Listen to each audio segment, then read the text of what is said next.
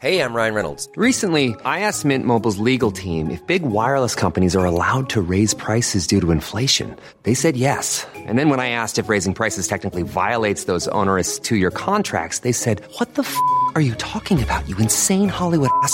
So to recap, we're cutting the price of Mint Unlimited from $30 a month to just $15 a month. Give it a try at mintmobile.com/switch. $45 up front for 3 months plus taxes and fees. Promo rate for new customers for limited time. Unlimited more than 40 gigabytes per month. Slows full terms at mintmobile.com. My business used to be weighed down by the complexities of in-person payments. Then, Stripe Tap to Pay on iPhone came along and changed everything. With Stripe, I streamlined my payment process effortlessly. No more juggling different methods. Just a simple tap on my iPhone and transactions are complete. What's truly remarkable is how Stripe caters to all my customers' preferences. Whether they're using cards, Apple Pay, or other digital wallets, Stripe ensures a smooth checkout experience every time. Setting up Stripe was a breeze, taking just minutes to get up and running. From local markets to global retailers, Stripe helped me expand my reach and grow my business with ease. To learn how Tap to Pay on iPhone and Stripe can help grow your revenue and reach, visit stripe.com/tapiphone. Coming up on DTNS, workplaces are tracking for COVID, but what about after COVID? A way to let you feel touch in virtual reality, and why you should always password protect your stolen passwords. This is the Daily Tech News for Friday, November 13th, 2020 in Los Angeles. I'm Tom Merritt. And from Studio Redwood, I'm Sarah Lane. From Studio Colorado, I'm Shannon Morse. Drawing the top tech from Cleveland, I'm Len Peralta. And 2 miles away from Tom, I'm Roger Chang, the show's producer. Yes, we have all the time zones covered. Ohio, Colorado, and 2 miles away from me. Hey, what about me? Oh, well, you're in the same time zone as me. Yeah. Roger's in 450 or so miles away. Yeah. Hey, we were just talking about game consoles. Are you excited about them or are you not excited? Some of us are, some of us aren't. Some of us are excited about different ones. If you want that wider conversation, go get Good Day Internet. Become a member at patreon.com/DTNS. Let's start with a few tech things you should know. DoorDash filed its IPO with the U.S. Securities and Exchange Commission to go public on the New York Stock Exchange. The company reported it earned $1.9 billion in revenue in 2020 through September 30th, which is up from $587 million in the same period last year. Quite a jump. Net losses for 2020 narrowed to $149 million compared to $533 million in the same period last year. DoorDash says it has 1 million delivery workers, 18 million customers, with 5 million subscribers to its DashPass service. Although the company warned it may not be able to sustain the growth it's seen during the pandemic.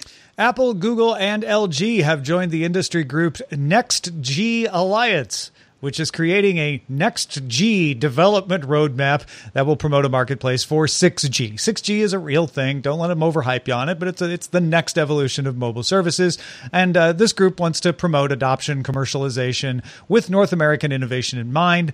The group was created by the Alliance for Telecommunications Industry Solutions and already includes AT&T, Verizon, US Cellular, T-Mobile, Charter, Canadian carriers Bell and Telus, Microsoft, Samsung, Facebook, Cisco, Ericsson, Intel, Nokia, and Qualcomm. But not Huawei. No. Weird. Yeah. Strange. I wonder why.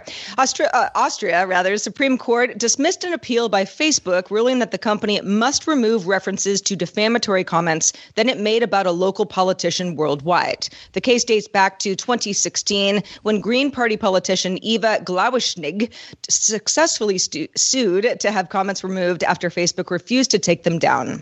A statement from the U.S. Department of Homeland Security's Cybersecurity and Infrastructure Security Agency says that the November 3rd election in the U.S. was, quote, the most secure in American history. The investigation determined, quote, there is no evidence that any voting system deleted or lost votes, changed votes, or was in any way compromised. A lot of concern about that going into the election. It looks like they did pretty good. On October 30th, a federal court in Pennsylvania issued a preliminary injunction against a U.S. executive order requiring ByteDance's TikTok to either sell off or spin off its U.S. business by November 12th. On Thursday, November 12th, the U.S. Department of Commerce delayed enforcement of the order pending further legal developments, which presumably include an appeal for the injunction. Then Friday, the U.S. Committee on Foreign Investment in the U.S. issued a new deadline for ByteDance to sell off its U.S. TikTok operation by Friday, November 27th, which could only be enforced if the preliminary injunction is overturned by then. All right, let's talk a little more about what's going on with Apple. Our chefs have prepared the stories 3 ways. Yeah, we've got 4 Apple stories for you to touch on, so let's touch them. 9to5Mac found evidence in the beta code for iOS 14.3 that Apple will suggest third-party apps for install during system setup. A message in the code reads, quote, "In compliance with regional legal requirements, continue to view available apps to download." Microsoft Office and filmmaker tool DaVinci Resolve will both be available with native versions for Apple's M1 chip on day 1. And analyst Ming-Chi Kuo believes that Apple will use something called softboard batteries in the next generation of iPhones.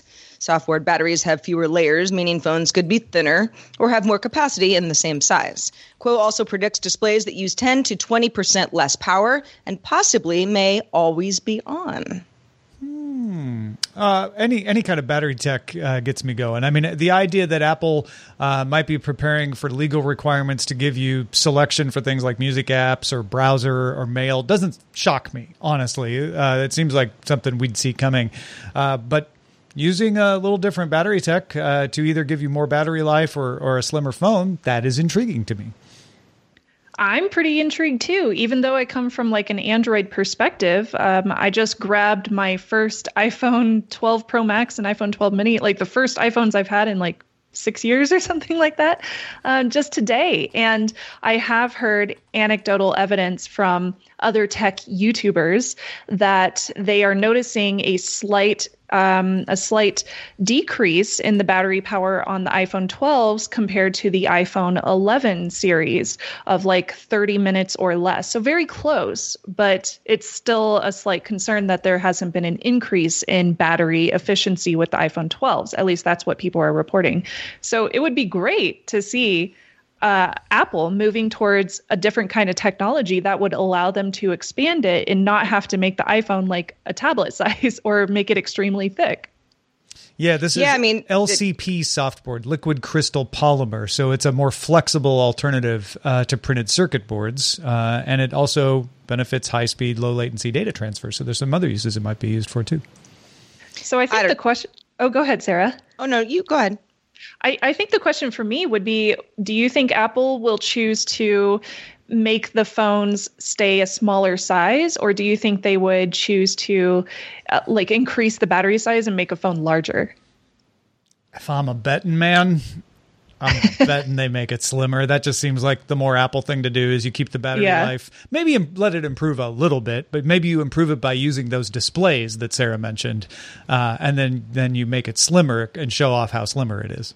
It's also a much better announcement, right? The thinnest iPhone ever. When you say like better battery life, people go, oh, that's cool. But for the most part, if your phone is working as it's supposed to work, it's got kind of, good battery life, at least, out of the box.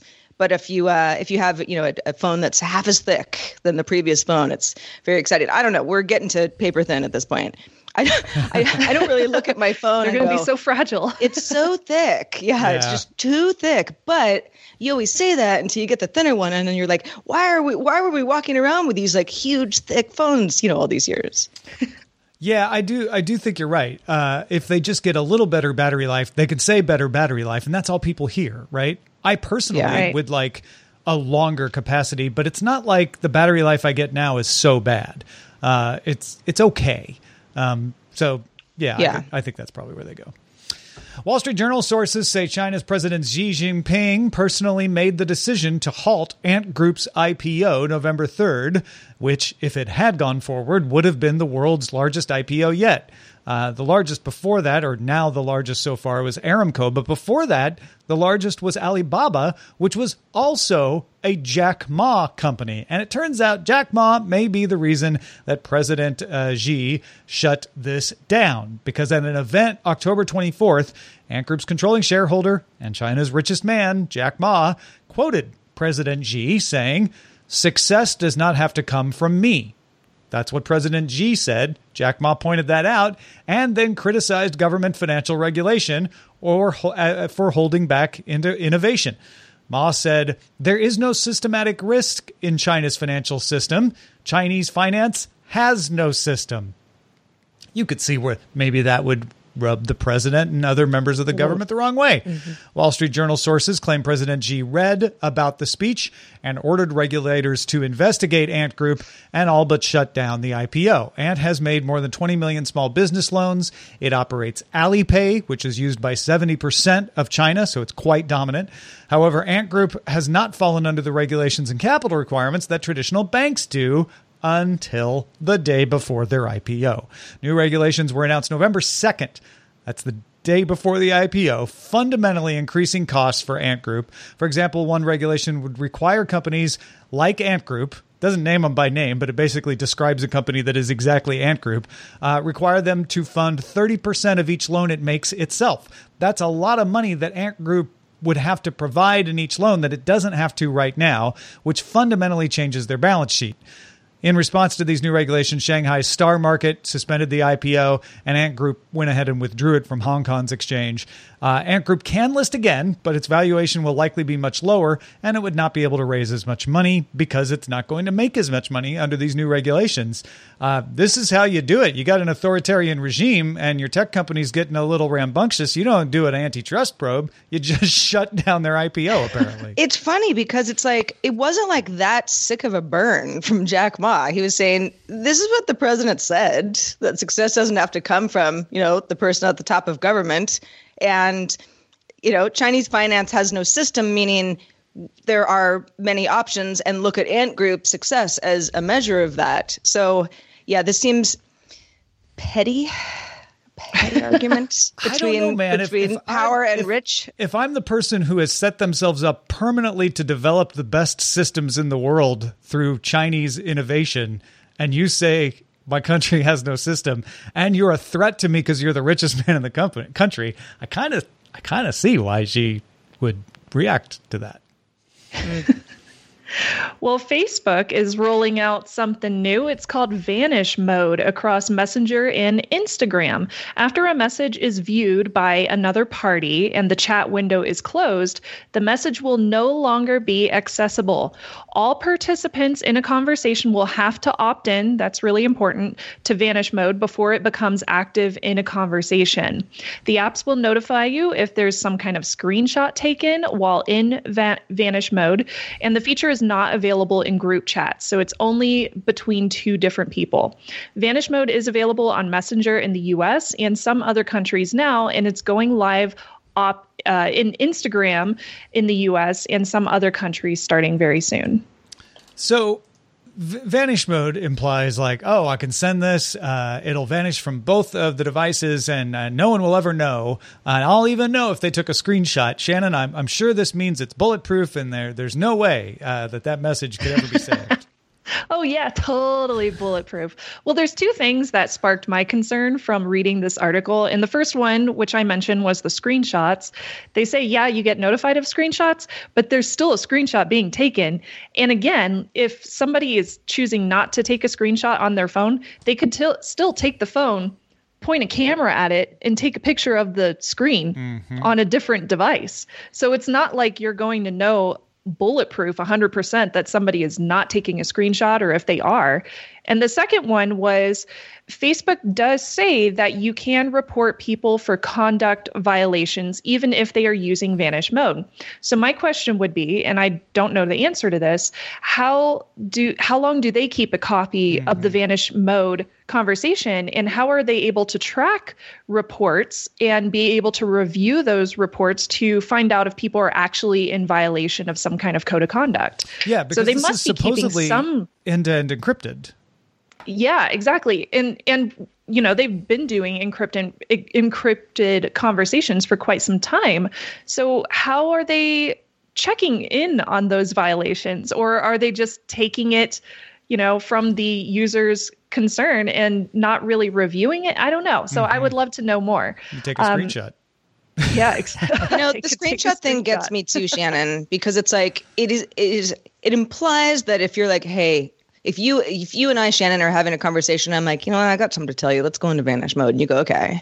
And it sort of implies that whatever I'm going to tell you is more sensitive than your average messenger conversation. Right. So the fact that, if you take a screenshot and I get mad at you because I see that you did it, you still have it. Yep. It might be too late for me. But if you're really trying to get me, and you point another camera at the phone, then that's, it's a feature that it seemed to come in handy. When Snapchat first introduced it, I was like, oh, that's pretty clever. And then I was like, it doesn't really change anything, though. It doesn't save anybody from anything. I think what we're saying is the primary usage of this is for teenagers who don't want their parents to see their chats, right? Like that's pretty much what it's good for.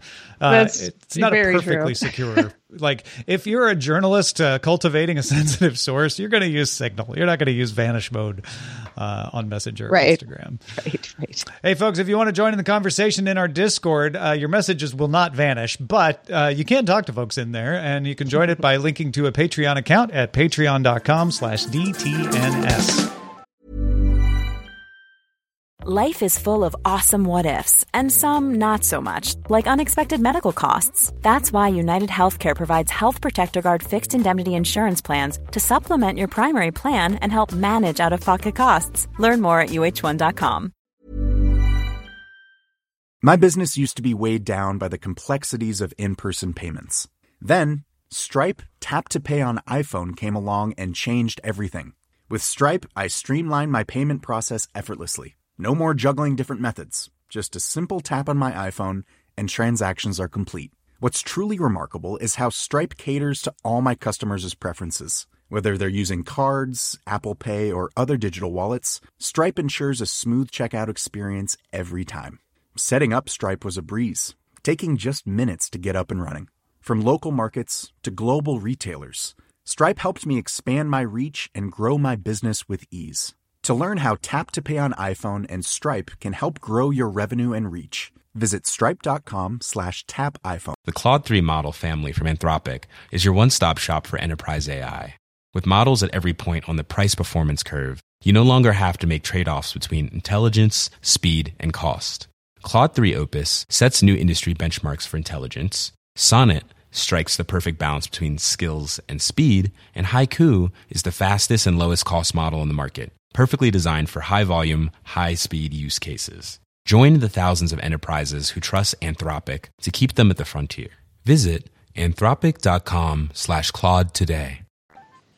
David Gershgorn, writing for 1Zero, discusses the rise of contact tracing devices in the workplace and their use for worker surveillance. An example is Austin's Radiant RFID, which has expanded from selling Bluetooth and GPS trackers for equipment to selling stripped-down Samsung smartwatches for social distance monitoring. This is important. It emits a signal, and if a strong signal indicating proximity to another watch is detected for more than 15 minutes, that event is logged in case either of those employees wearing the signal watch test positive for COVID at a later time. That helps companies detect who might have been exposed to an infected worker. It's good contact tracing. It's a solid reason to do it, and it's a way to protect people to say, hey, you were near this person, they tested positive, we know that you were near, so you should go get tested yourself, etc. Other companies are offering similar products, including Arista Flow. Connexon is working with the NFL and 200 other companies. PricewaterhouseCoopers has been developing something along these lines. And other companies are expanding as well. FLIR, you probably know FLIR as the infrared vision folks. They're selling thermal imaging cameras for detecting employee temperature to kind of do a mass scanning as you walk into a place, or maybe as you're walking around to say, hey, that person looks like he might have a temperature. You might want to go follow up and take their temperature just to check. Also, facial recognition systems are being used to replace fingerprint sensors for touchless security. Gershgorn makes the point that physically tracking individual workers has usually been reserved for high-risk workplaces like health or construction, where safety concerns legitimately outweigh privacy concerns. We want to make sure, that patients aren't wandering off, that nurses and doctors are going to the places that they're supposed to be. With COVID, that safety outweighing security and privacy kind of could describe any workplace. Sarah Krebs, a professor of government and law at Cornell University, surveyed 2,000 people in the U.S. and found that 44% were comfortable with contact tracing wearables. That seems like a very high number. It's not 50%, but it's close. When COVID-19 is no longer a concern, the systems will be able to be repurposed because companies will have paid for them. So they might start using them for tracking expensive equipment, for patients in hospitals, or even employees for safety or productivity reasons. And that's where the concern about mission creeps in. I have thoughts. I have thoughts, y'all. There's a lot of concerns about privacy when I read this, but I was also looking at it from a attacker or a hacker's perspective, not just hacking data, but also location hacking or location attacking as a criminal mindset might be. How can you use this data to, for example, potentially determine where employees are at during specific times of the day to kind of determine where you can go to have the least interactions with employees so that you could, I don't know, break into a bank or something. Don't get any ideas, anybody that's listening to this.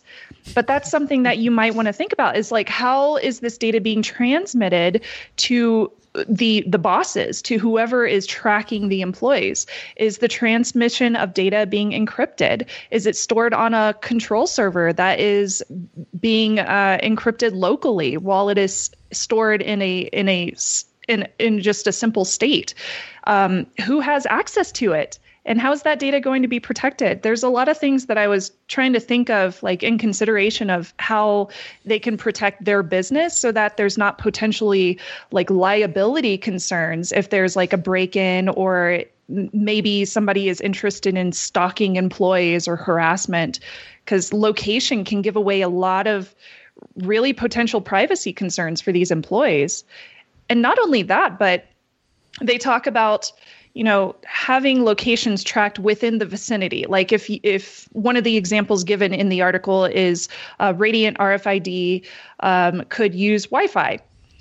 What frequency are they using for the devices that people are using? Are they using a handshake to authenticate to a local wireless router or wireless network? Is it encrypted in transit? How do they know that they're connecting to the proper wireless network if it is over Wi-Fi? How do they know it's not like a Wi-Fi pineapple? Right. That's the key, right? Because with that situation, I think the PricewaterhouseCoopers has a similar thing where you have an app that only tracks you when you are in the workplace, right? But is it using GPS or is it just connecting to the workplace Wi-Fi to say, oh, I'm connected to the workplace Wi-Fi, I must be at work. But if you have a Wi-Fi pineapple, that might not be true. Might not work. And that's another concern. Another example given is using geofencing to be able to only track employees when they are at a specific workplace. But we already know from experience that geolocation data can be spoofed. For example, Pokemon Go players were doing this for years so that they could get Pokemon from other countries. Like, who's to say that you can't do the same kind of geolocation spoofing to make employees look like they're not there or make them look like they are there? So that's not even like a COVID concern necessarily, but a concern just about like the safety of the business and the safety of the employees. I also wonder the variety of workplaces. I mean, workplaces, I assume a lot of this is, you're in a building, there are people in proximity. I thought 15 minutes, if I was in proximity to a coworker who was sick, I probably don't even want to be in the same vicinity as 15 minutes in order to be concerned. I assume that they're trying to cut down on kind of mass hysteria if there isn't a need for one. But it really depends. How high is the ceiling? How is the ventilation? Is the workplace partially outdoors? So it really depends on where you work and how many people you're around. Yeah, there's a lot of variables. The 15 minutes is a standard for contact tracing to say, like, if you are near enough, within 2 meters of someone for 15 minutes, you may have gotten enough viral load, even if they had masks on, possibly, to be of a concern. That's a standard that's been set by a lot of health agencies around. So that doesn't really, that particularly just seems like, okay, they're just taking standard practices and using it, right?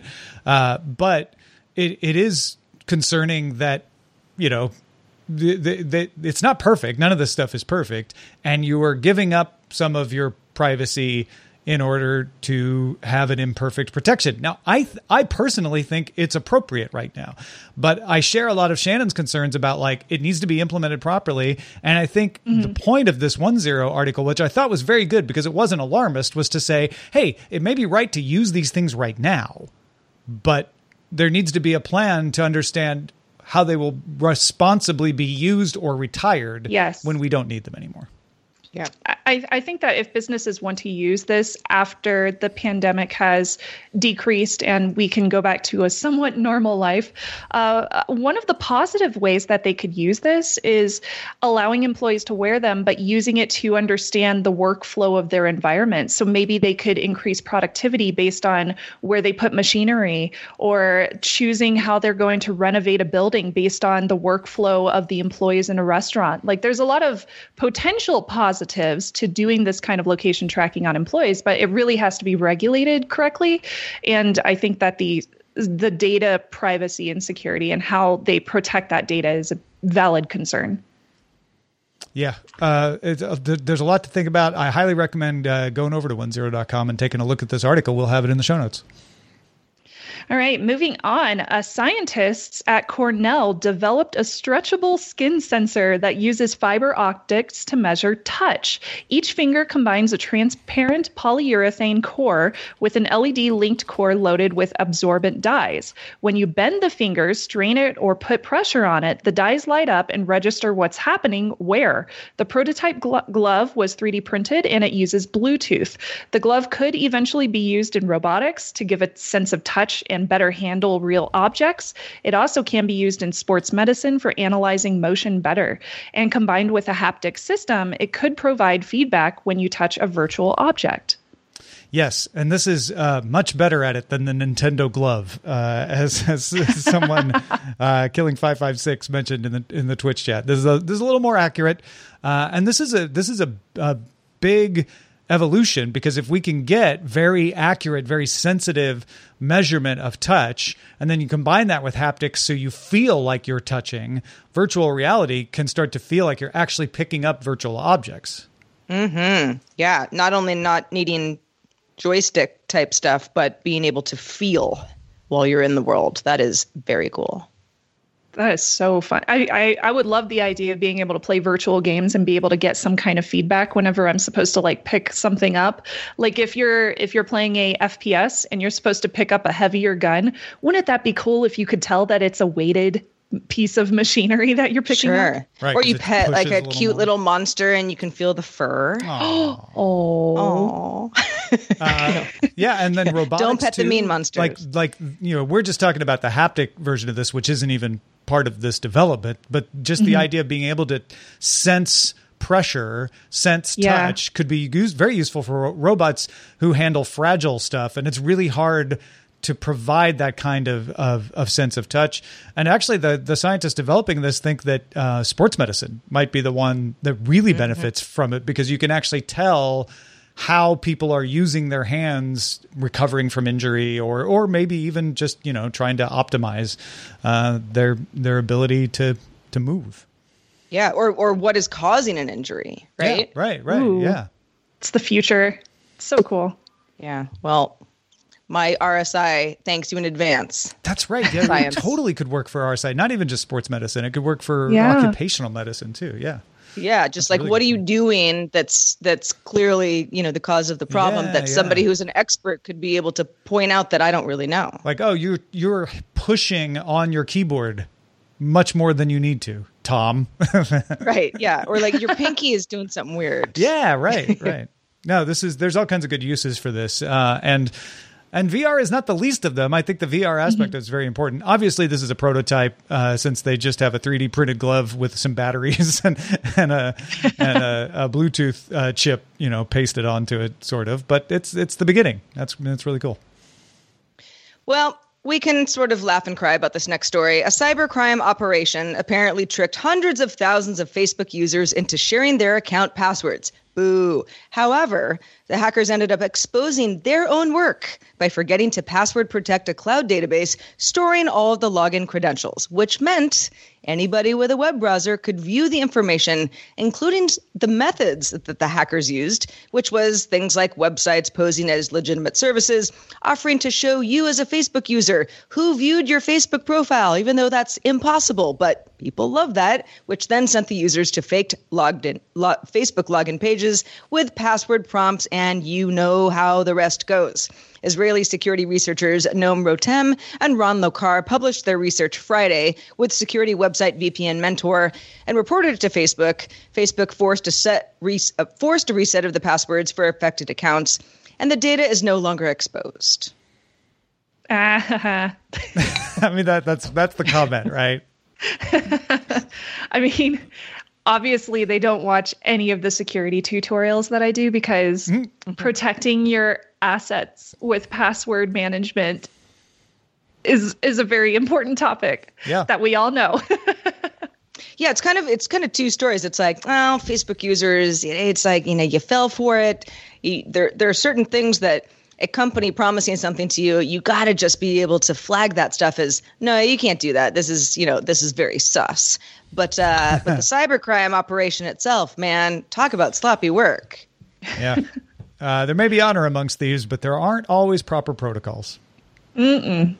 Well, a reminder to everybody who has feedback on anything that we talk about on the show. We'd love to hear it. Questions, comments, all the like. Feedback at dailytechnewsshow.com. Also, a big Friday the 13th shout out to patrons at our Master and Grandmaster levels, including Chris Smith, Martin James, and DeGracia A. Daniels. And Len Peralta, as you heard at the beginning of the show, has been here to illustrate our stories today. Len, what have you drawn for us? Yeah, there should be a Darwin Award for cyber criminals. I think this if there isn't already, this piece is called "Show Your Work," which is just it kind of just writes itself, right? You got a dude standing behind two cyber criminals who are breaking in, and basically the one guy is sort of making sure that the other guy knows that someone's watching him, and he made a stupid mistake. I like that one of the hackers here, one of the criminal hackers here, is one of those kinds of people that doesn't wear the mask over their nose either. I'm glad you noticed that. Yes, he's showing the little nose there, a little bit crazy. Yeah, this piece called "Show Your Work" is available right now at my Patreon. If you're a Patreon backer, patreon.com/Len, or also at my online store, lenperaltastore.com, where you can also order your own custom card, custom holiday card. So go ahead and go check that out today if you can. Sorry, a spider was just crawling up my shoulder. Friday the 13th. I was looking at my own shot, and I was like, oh my gosh. Okay, no matter. It's cool. Spiders are cool. Thanks to Shannon Morse for being with us today. Shannon, we love your work. All sorts of security tips, as you mentioned. Tell folks where to go.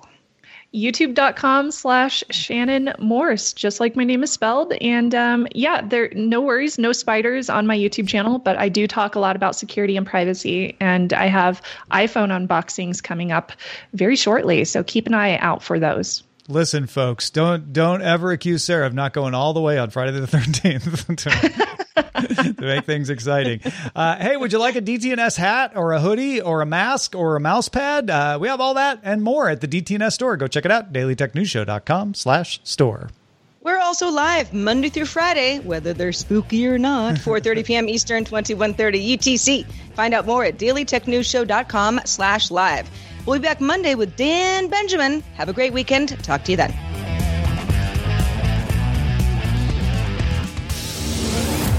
This show is part of the Frog Pants Network. Get more at frogpants.com. Diamond Club hopes you have enjoyed this program. Planning for your next trip? Elevate your travel style with Quince. Quince has all the jet-setting essentials you'll want for your next getaway, like European linen, premium luggage options, buttery soft Italian leather bags, and so much more. And it's all priced at 50 to 80% less than similar brands. Plus, Quince only works with factories that use safe and ethical manufacturing practices. Pack your bags with high-quality essentials you'll be wearing for vacations to come with Quince. Go to quince.com/trip for free shipping and 365-day returns. Hi, I'm Daniel, founder of Pretty Litter. Did you know cats tend to hide symptoms of sickness and pain? I learned this the hard way after losing my cat, Gingy. So I created Pretty Litter, a health monitoring litter that helps detect early signs of illness by changing colors, saving you money and potentially your cat's life. Pretty Litter is veterinarian developed, and it's the easiest way to keep tabs on your fur baby's health right at home. Go to prettylitter.com and use code ACAST for 20% off your first order and a free cat toy. Terms and conditions apply. See site for details.